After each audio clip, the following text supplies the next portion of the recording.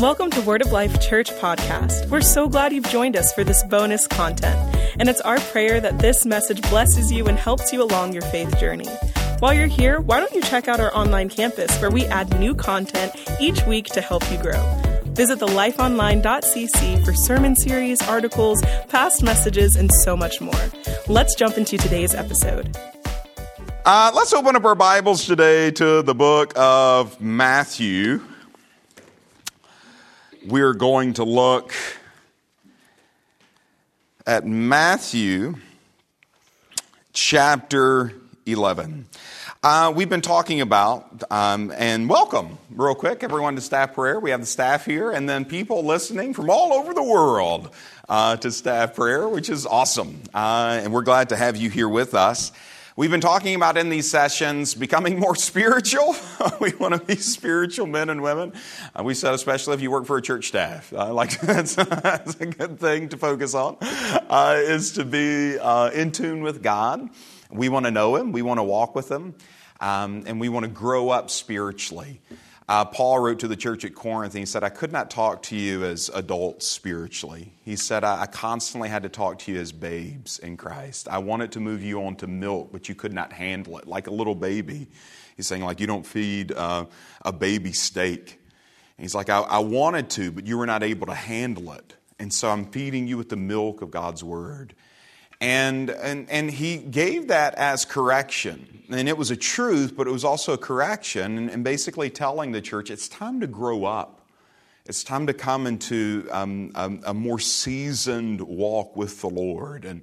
And so that's what we all want to do. We want to move beyond the babyhood stage of Christianity, and we want to grow in Him and walk with Him. And that's one of the things I so enjoy about my kids getting older. I will say, I missed the baby stage. The other day, Sunday morning, I was walking out before the 11:30 service, and I just had a moment where I'm like, let me just pray in the Spirit a little bit, and like reconnect with my heart. And I went in Pep's office to just kind of walk. I like to walk and pray. And so I'm walking in her office, and I see my kids like when they were like 2 and 3 playing in a river, and I'm like, oh, I just miss that stage.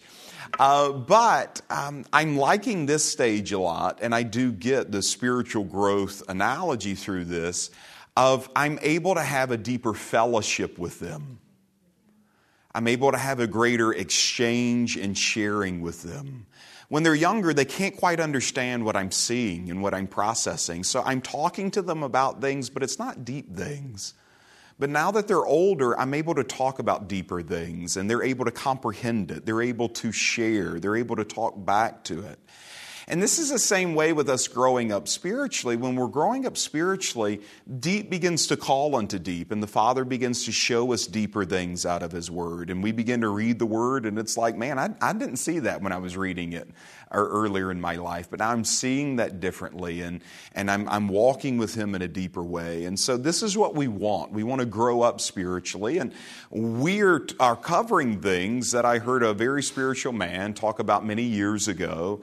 And the reason why I like these things is they're not like the basics. I think we all know, like to grow up spiritually, read your Bible, listen to good teaching, pray. Like those things are good. But these things kind of hit at a different angle because I think those things are known that if you can kind of focus on these things, it helps. And so one of the principles that he talked about was deadness to censure or praise. So one of the things before that was esteeming earthly things lightly. We talked about that in depth. Then the last time we met, we talked about this deadness to praise, of like when we're with the Lord and we're walking with Him, we're giving Him the praise. We're not taking it in. We said it's very dangerous to take in what only belongs to the Lord. If you become praise hungry and seek the approval of people, it will move you out of the will of God. Because all throughout Scripture, anytime you see anybody in Scripture do the will of God, what did it also do at the exact same time? It displeased a lot of people. And when Jesus is walking in the will of God, there were a lot of people that did not like that. They weren't singing His praises and approving it. There were other people who was like, no, you should be king this way. And He's like, no, I shouldn't. And He displeased them. There were other people who didn't want him to go to this place. I mean, you can hear it in some of the conversations with the disciples when he's going to raise up Lazarus. They're like, I think we should stay here, but we'll go with you and we'll die. So he's displeasing them. And if you're going to please God, it means you are going to displease people. And so if you're constantly looking for their applause and you're constantly doing things for their praise and you're constantly doing things to be liked by them or to be valued by them, it will move you out of the will of God. Because we love people, but we love and please God. And oftentimes in pleasing people, I displease God because I esteem their approval more than I esteem His. Does that make sense?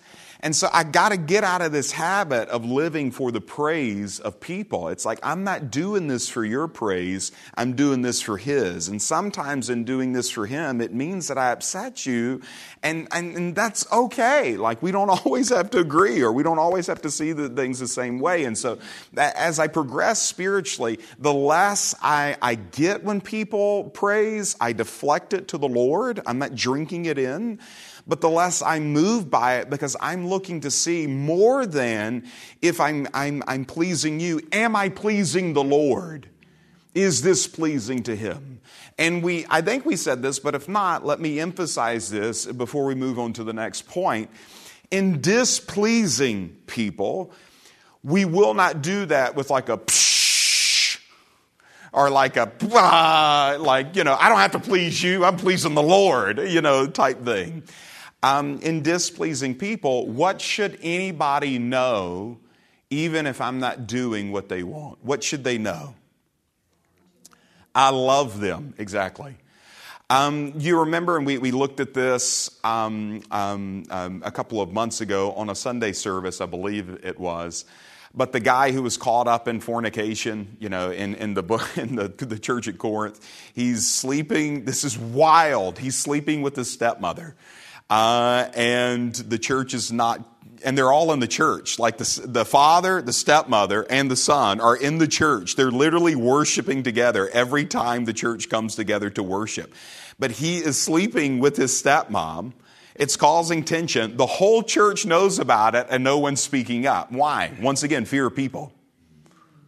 So they're trying to we don't want to say anything here and rock the boat. And at the same time, they're displeasing the Lord because a little leaven, Paul wrote, leavens the whole lump. It'll mess up the whole thing. Like that spirit, if it goes uncorrected, it won't stay there. It'll spread. You need a little leaven, so you need to deal with this. And so they're like, okay, we're going to stop trying to please this guy, and we're going to start pleasing the Lord. And they come into this, and they speak this change, and this needs to change, and this can't happen here. And I'm sure that displeased some people, and I'm sure that wasn't overly popular, but they're trying to please the Lord. And so they remove him from the church, and it's just one of these things that's there. And as this is playing out, he writes to him in 2 Corinthians, and it seems as if the church went on the other end of the extreme of okay, we're not going to try to please him. We've got to please the Lord. But in pleasing the Lord, and I put quote air marks for those of you who can't see me right now, in pleasing the Lord, they come to this place where they are harsh with him. And out of this, the correction moved too far over into this. And this is one of the paradoxes of Christianity. But out of this, it moved too far over in this direction. And so Paul writes unto them in 2 Corinthians. You know what he writes to them in 2 Corinthians? He says, you all need to confirm your love towards him. What does that mean? You need to make sure he knows you love him. You need to make sure he knows you love him. You just displeased him. Make sure, though, he knows you love him. Are you changing your standard? Nope. Are you coming back and being like, it's okay, just do whatever you want? Nope, because I'm pleasing the Lord. But in withholding the standard, you made him doubt your love for him. And what does Christ do with us? Does he lower the standard? Nope. But what does he also do in not lowering the standard? He always lets us know there's a way back to me. I don't doubt his love for me. The prodigal son, did the father be like, no, you can come do whatever you want and invite the prostitutes into the house. Like, just come home. He's like, no. He's like, no, there needs to be a repentant heart. But when the son came, what did the father do to the prodigal? He does what? Confirms his love for him. He withholds the standard, but he confirms the love. And so out of that whenever we're coming through with like not pleasing people and like I'm going to please the Lord, I need to make sure that out of that whoever I'm not pleasing, that the one thing that they don't doubt is my love for them. And this will help you in leadership tremendously too. For those of you who own businesses, or for those of you who are in here who are running volunteer departments, you're going to have volunteers that you're going to make a decision that they are not going to like. And out of that, when you're making that decision and those types of things and enforcing those things through your leadership because you're going to please the Lord, and sometimes pleasing the Lord is just submitting to the leadership above you. And out of that, doing in a way that brings honor to that leader or honor to that person. It's like, well, this is not what I want, but this is what they want. And God's given me that authority, so I'm going to carry this out. And it's not going to be like, hey, they want me to do this. So sorry. And throwing that out because I fear their displeasure. And it's the fear of man, and it's unhealthy. But out of this, coming and say, hey, we're doing this, and I know this is a little upsetting. But here's what you need to know. I love you. We're for you. We're going to walk through this together. And I know it may be a transitionary moment, but it's going to be okay. Let me tell you I love you. They walk away from me. They were still upset. It's okay. You don't have to please them. What would you do? 3 days later, pick them up, call them on the phone and be like, hey, I know it was a tough conversation. I know things didn't quite work out the way that we wanted to work out. It's okay, though. I want you to know I love you, and I want to walk through this transition with you. What questions do you have? These types of, what am I doing? I'm confirming my love for them. So the more you move into spiritual growth, the less those things, though, their displeasure, the less you let those things weigh you. The less you let those things impact you. I have a greater deadness to praise, a greater deadness to being liked by man. Why? What's my focus on? Is the Lord approved with me? Does the Lord value me? Does that make sense? All right, so the second side of this, though, is this deadness to censure. Now, censure is not a word that we would use a lot today, and so the word that we would use for censure, though, is criticism. Is people who come and critique or criticize our performance, our behavior, the way we raise our children, the way we lead, the way we talk, the way we preach, how loud the music is, whatever it may be. Criticism. And so this comes from a place that is not correction. How many of you know we should all be open to correction?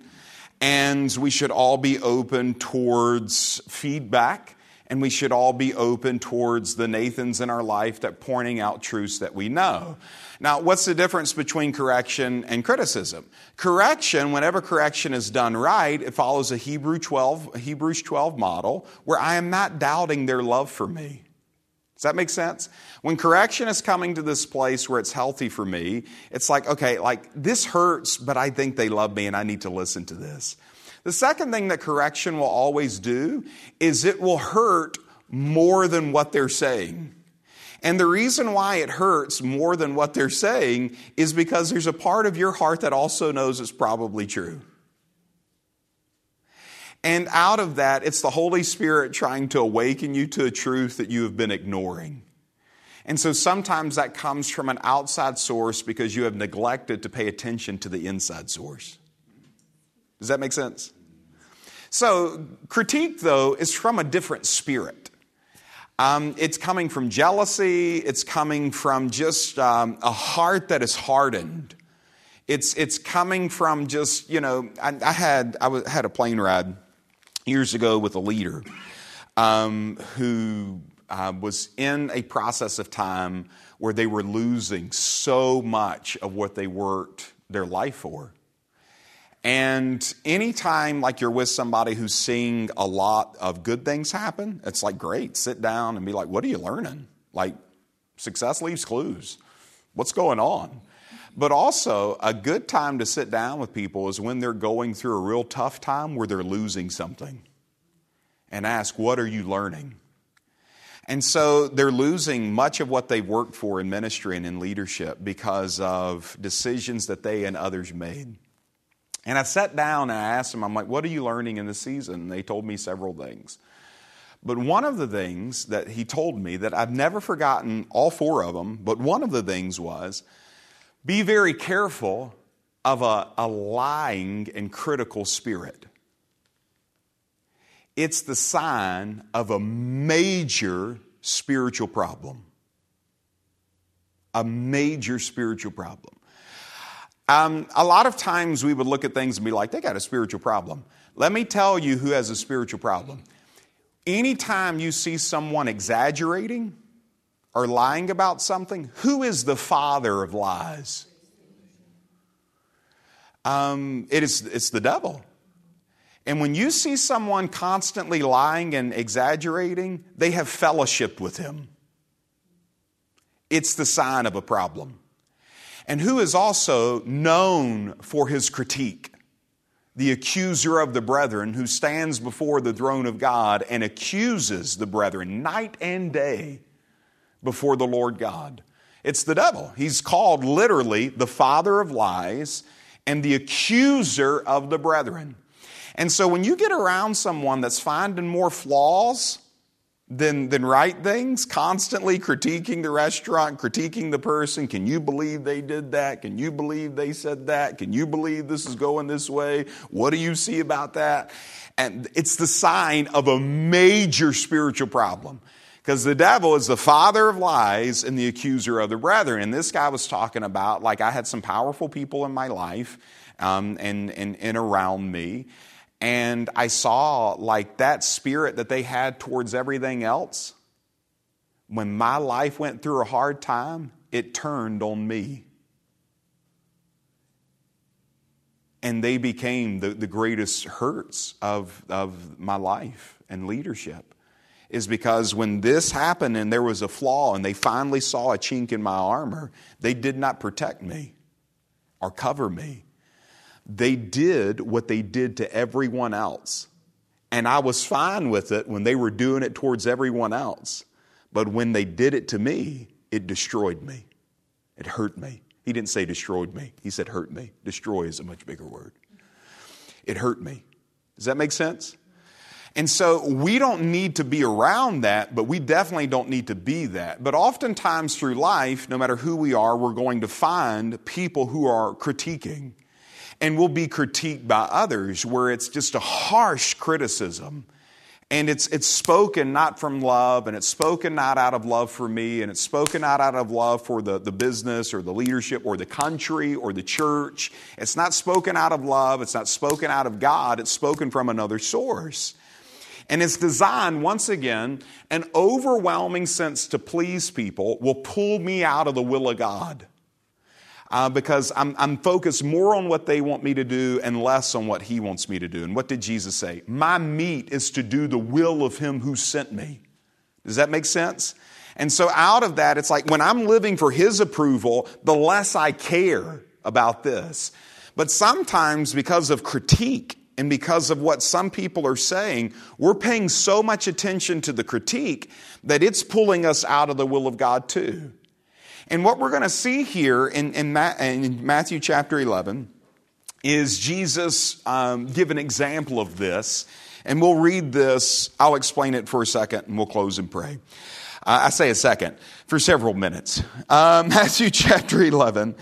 When Jesus had finished giving instruction to His 12 disciples, he departed from there to teach and preach in their cities. Now, when John, this is not John the Apostle, this is John the Baptist, while in prison, heard of the works of Christ, he sent word by his disciples and said unto him, Are you the expected one, or shall we look for someone else? Now, can you see how wicked the devil is, just real quickly? This is literally the man who says, Behold the Lamb of God, and says, This is the Christ, like this is the anointed one. But as soon as he gets in like a really hard time and he's hearing about Jesus setting all these other people free and he is still bound, he's asking like, why are you leaving me in this state? Why are you leaving me in this condition? Are you really the one? And you have to be sensitive to people when they're in this state. It's like it's real easy to come and say, just believe God. But the reason why he's here is he's in pain. And he's wanting to know, like, why am I hearing all these reports of Jesus setting other people free and I am not free? And so his disciples come to visit him in prison and he says, go ask him that question. Like, are you really the one? And he's doubting. His faith is being shaken. His faith is being wavered. And so notice what plays out here. And he said to him, are you the expected one, verse 3, or shall we look for someone else? This is the disciples who heard this from John talking to Jesus. And Jesus answered and said unto them, go and report to John what you hear and see. The blind receive sight, the lame walk, the lepers are cleansed, the deaf hear, the dead are raised, the poor have the gospel preached to them. And blessed is he who does not take offense at me. And here he's saying like, John knows who I am, but he's coming to this a place where he's offended because I'm not doing exactly what he wants me to do. And out of this, Jesus knows the plan of God for John, and sometimes that plan does contradict. See, we focus a lot, and this is like, this would be a little interesting to kind of wade into. I'd probably get criticism for it. But we focus a lot on length of life and quality of life. And when we're not seeing those things happen the way we want them to happen, we get offended in Jesus. What does Jesus focus on? Jesus died at 33. John died as a young man. What Jesus was focused on was not length or quality in this life. He was focused on, did I run my race? Did I finish my course?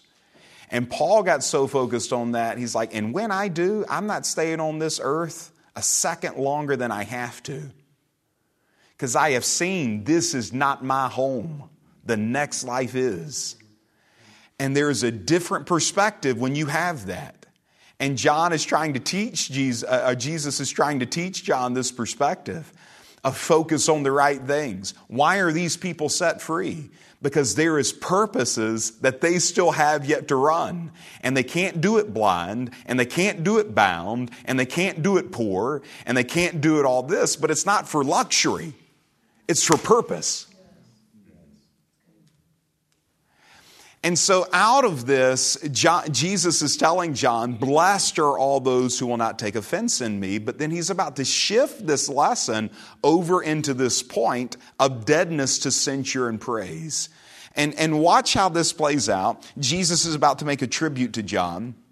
And it said, as these men were going away, they're going away to tell John what Jesus said. Like, it is him. The blind are seeing, the lame are walking, the poor are receiving the gospel preached to them. They're going away to say this. Jesus began to speak to the crowds about John. And he said, what did you go into the wilderness to see? A reed shaken by the wind? But what did you go to see? A man dressed in soft clothing? Those who wear soft clothing are in king's palaces. What did you go out to see? A prophet? Yes, I tell you, and one who is more than a prophet. This is the one about whom it is written, behold, I send my messenger ahead of you who will prepare your way for you. Truly I say unto you, among those born of women, there has not risen anyone greater than John the Baptist.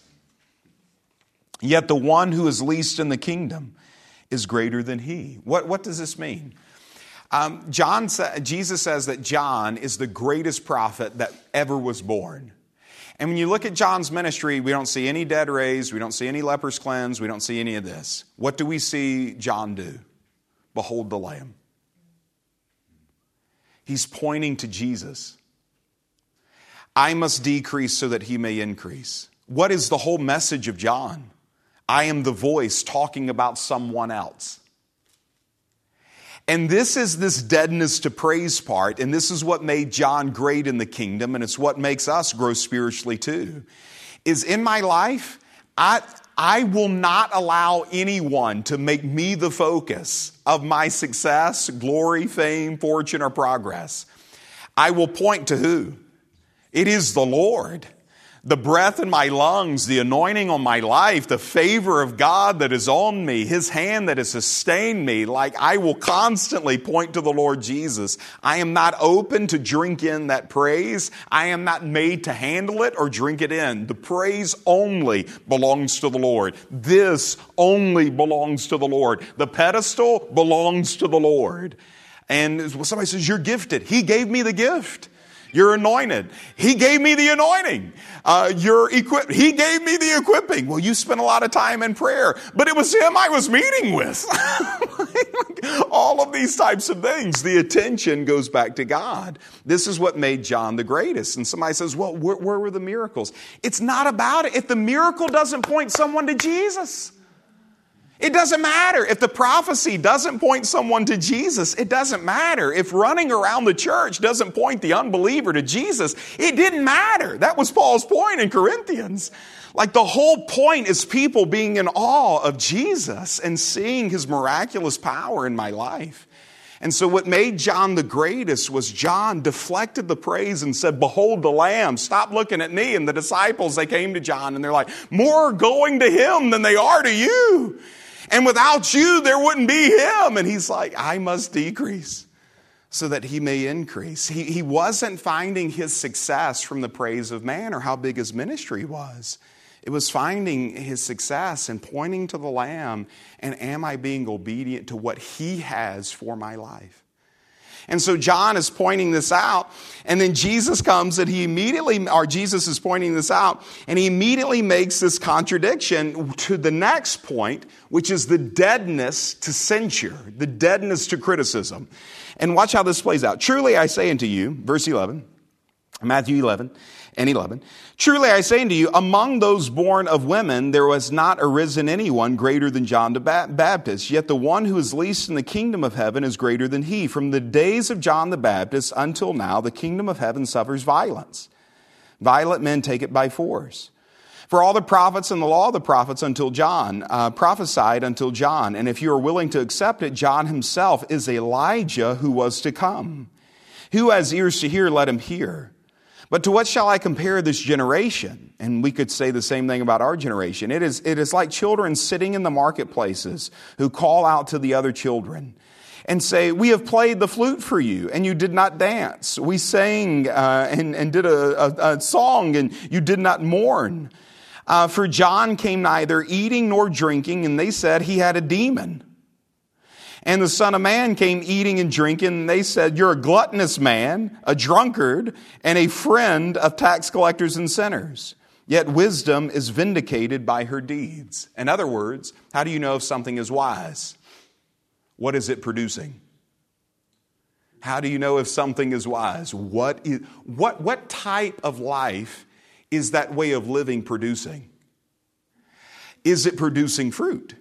Wisdom is justified by her offspring. In other words, wisdom is justified by what it produces. Well, how do you know if that's the right way to raise a child? Look at the child. How do you know if that's the right way to do the marriage? Look at the marriage.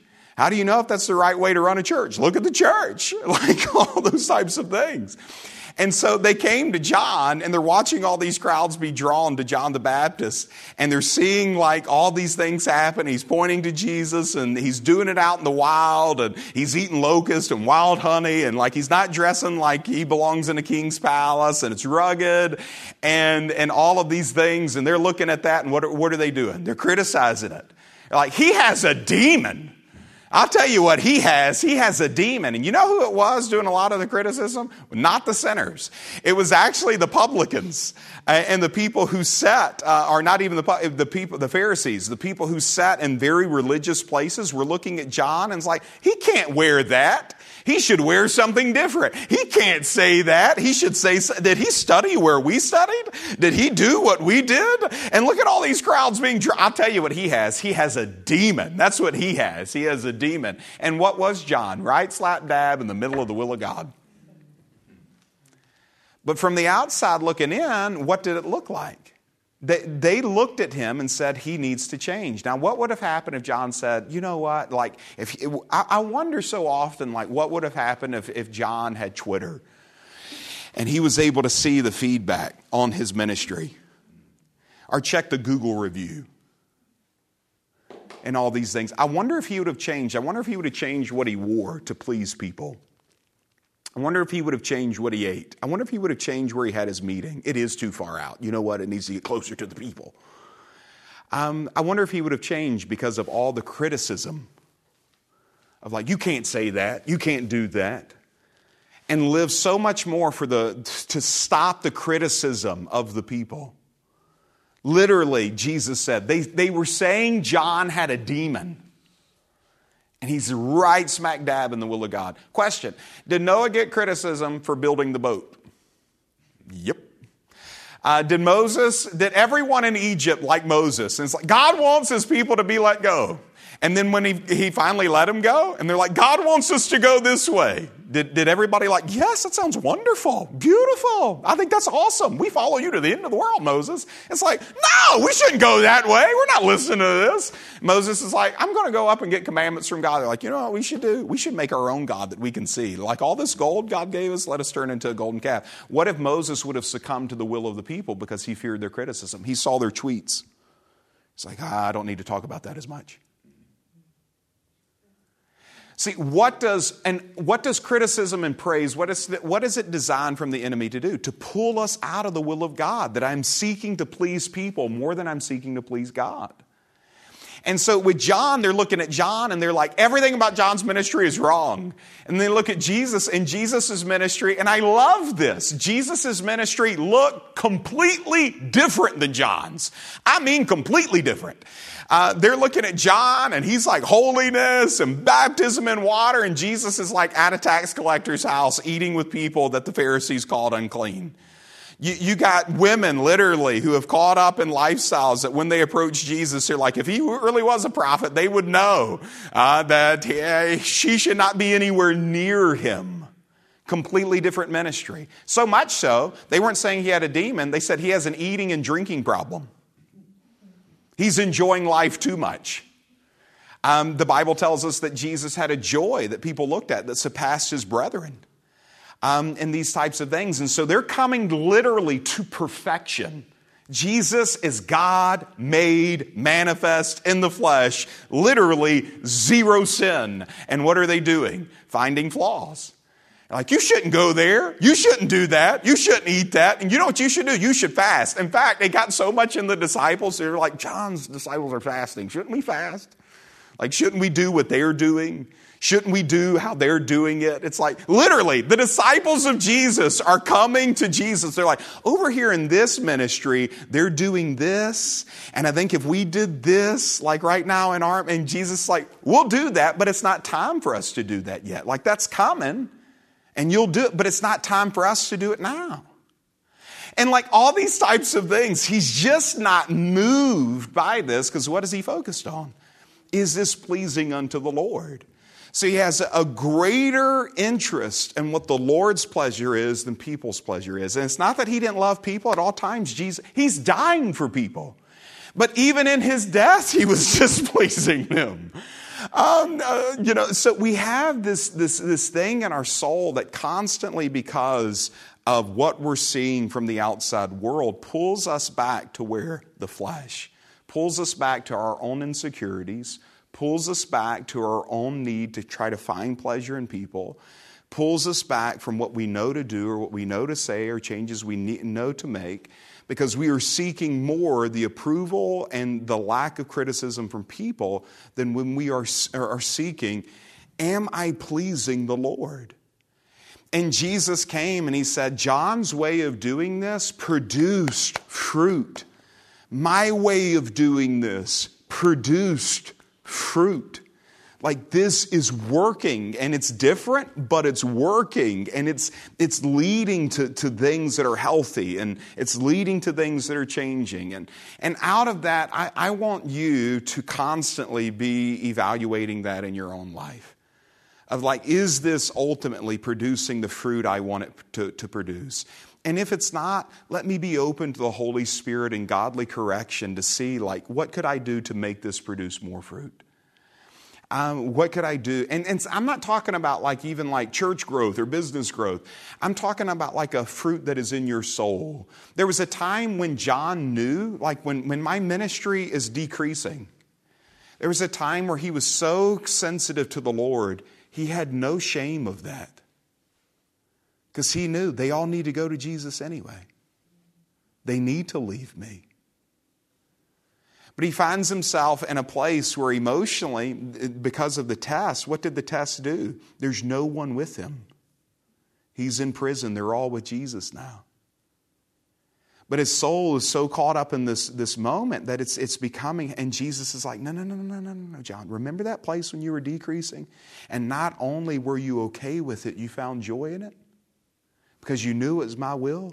You're about to walk off the earth and you're going to see the Father. And when you do, He's going to say, well done, good and faithful servant. You ran your race. You finished your course. You got people to Jesus. You were the voice who went before Him. You lived for His pleasure.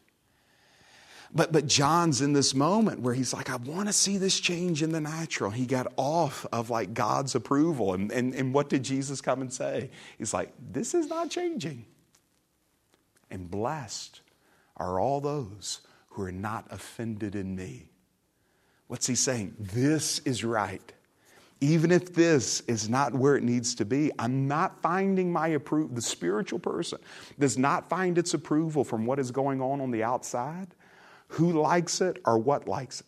The spiritual person is finding joy in its connection with the Father. Am I being obedient to the heavenly vision? Am I being sensitive to the voice of the Spirit? Am I doing what God wants me to do? And out of that genuinely is enough for me. And when you get to that place, you're getting to a place of spiritual growth and maturity. That it's not based off of just what is happening here, the fruit that is producing. And what's the greatest fruit of all? Not ministry numbers. What's the greatest fruit of all? I know Him.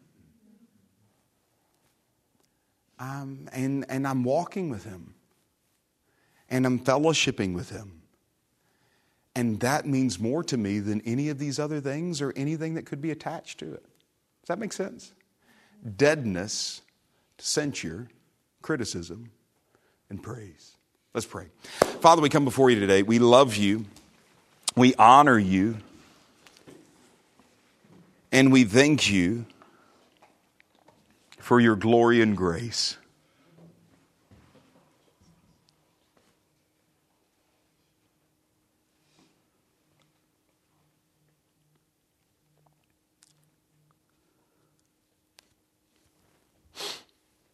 Thank you, Lord Jesus.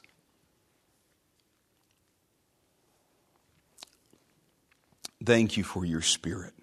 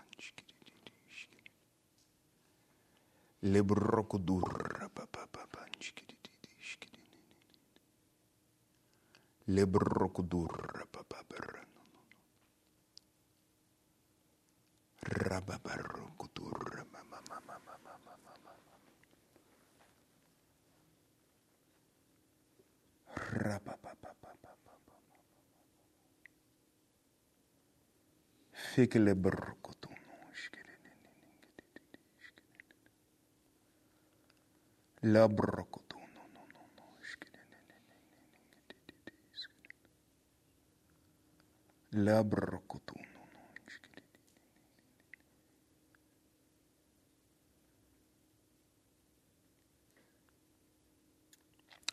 hear this in my heart.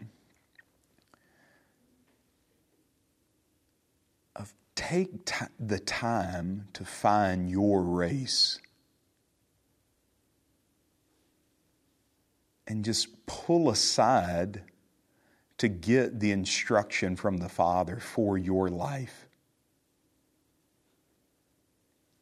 And I'm reminded of Brother Keith Moore talking about this years ago, that he came to Rhema and he took this time to find what was God's plan for his life. And he said after just really seeking, the Lord spoke to him one sentence: help Brother Hagin.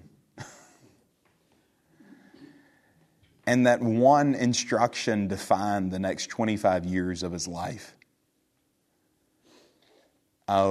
He said he was in healing school and they said, we need help with running sound. And he said, I knew nothing about running sound, but I knew if Brother Hagin needs help running sound, I'll run sound and I'll learn to run sound.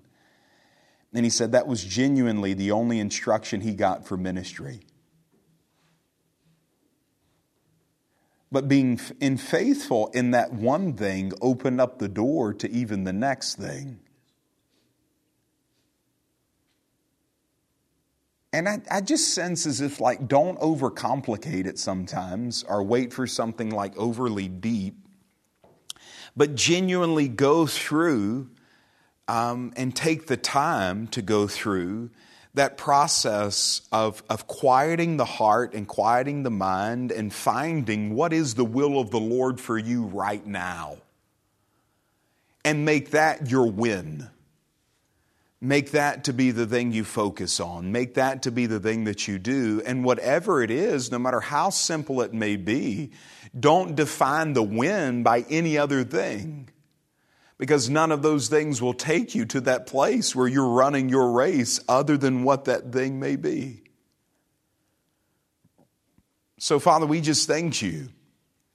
We will take the time to find.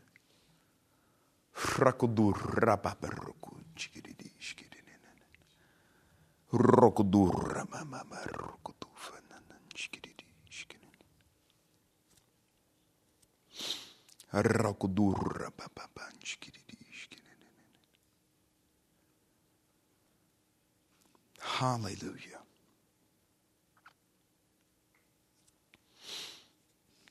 Thank you, Lord Jesus.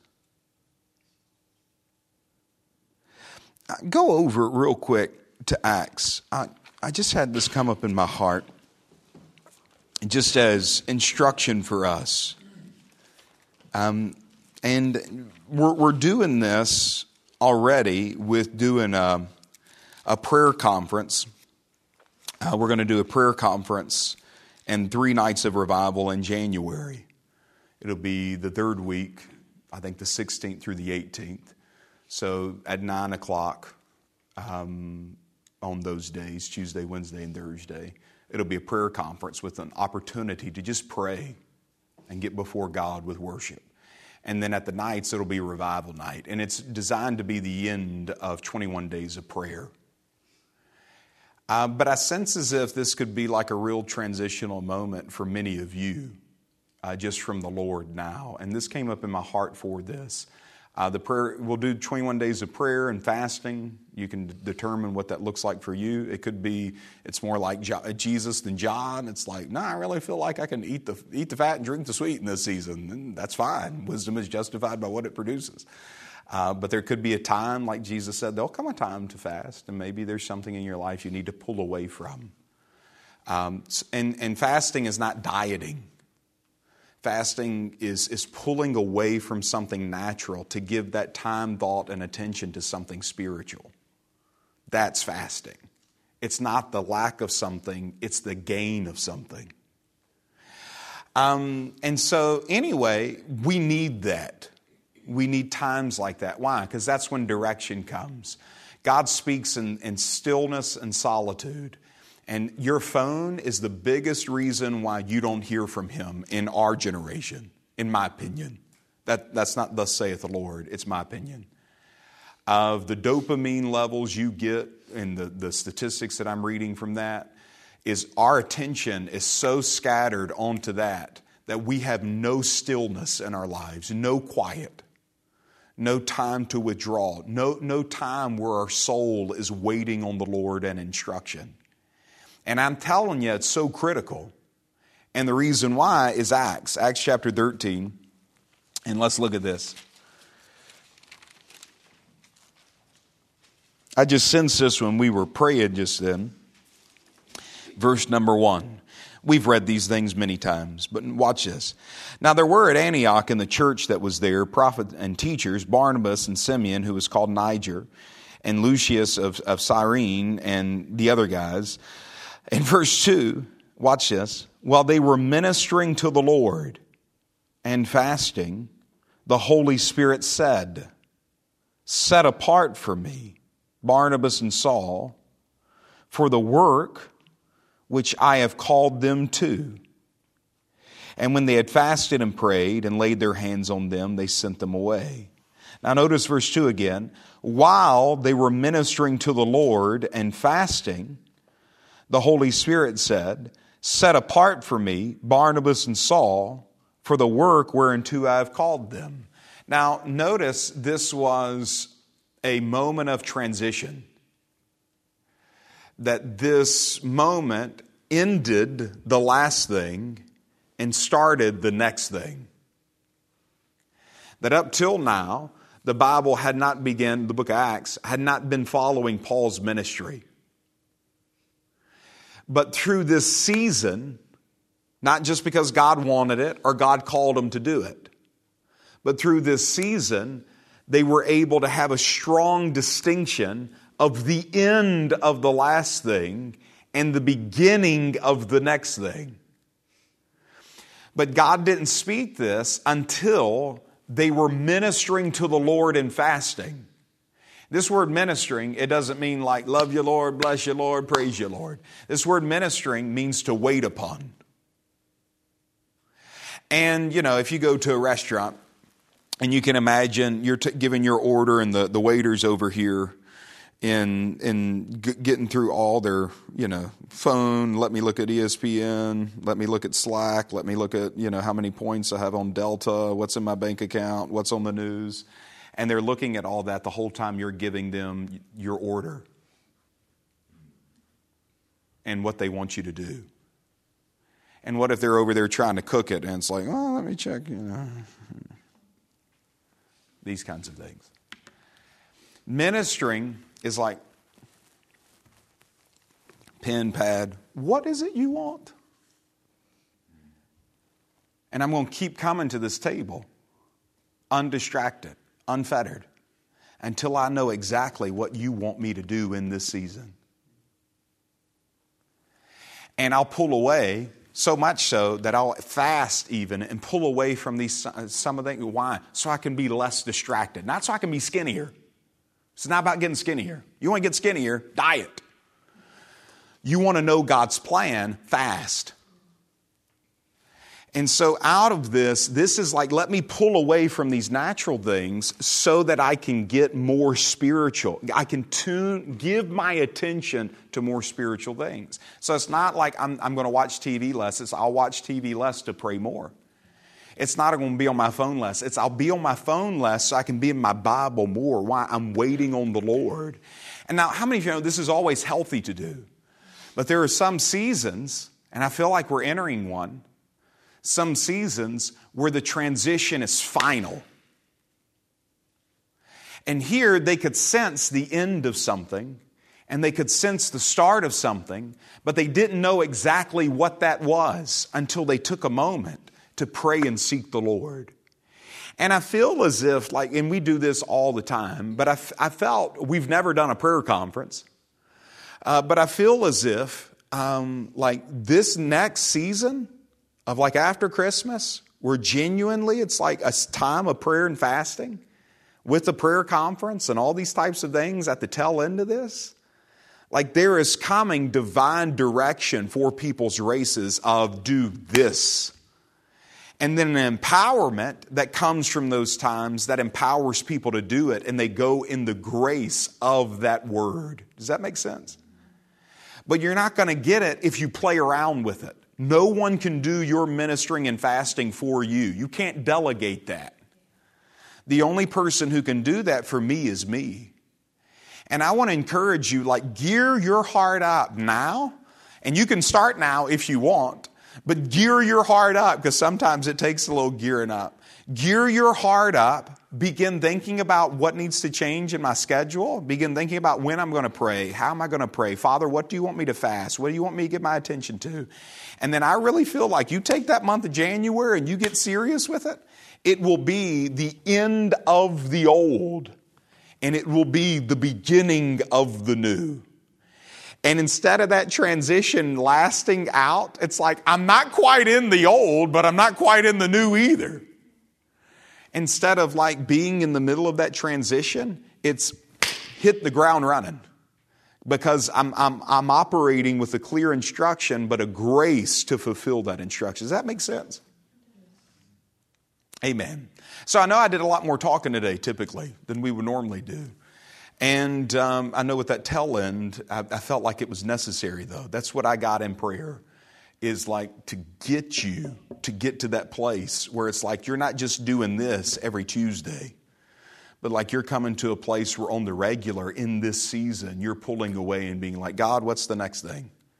What's my word? What do I need to be faithful in? What do I need to see? What do I need to do? And living, and that was the purpose of this, living for not the approval out here, living for this of I did what you sent me to do. I was faithful to it, and I accomplished it. Amen.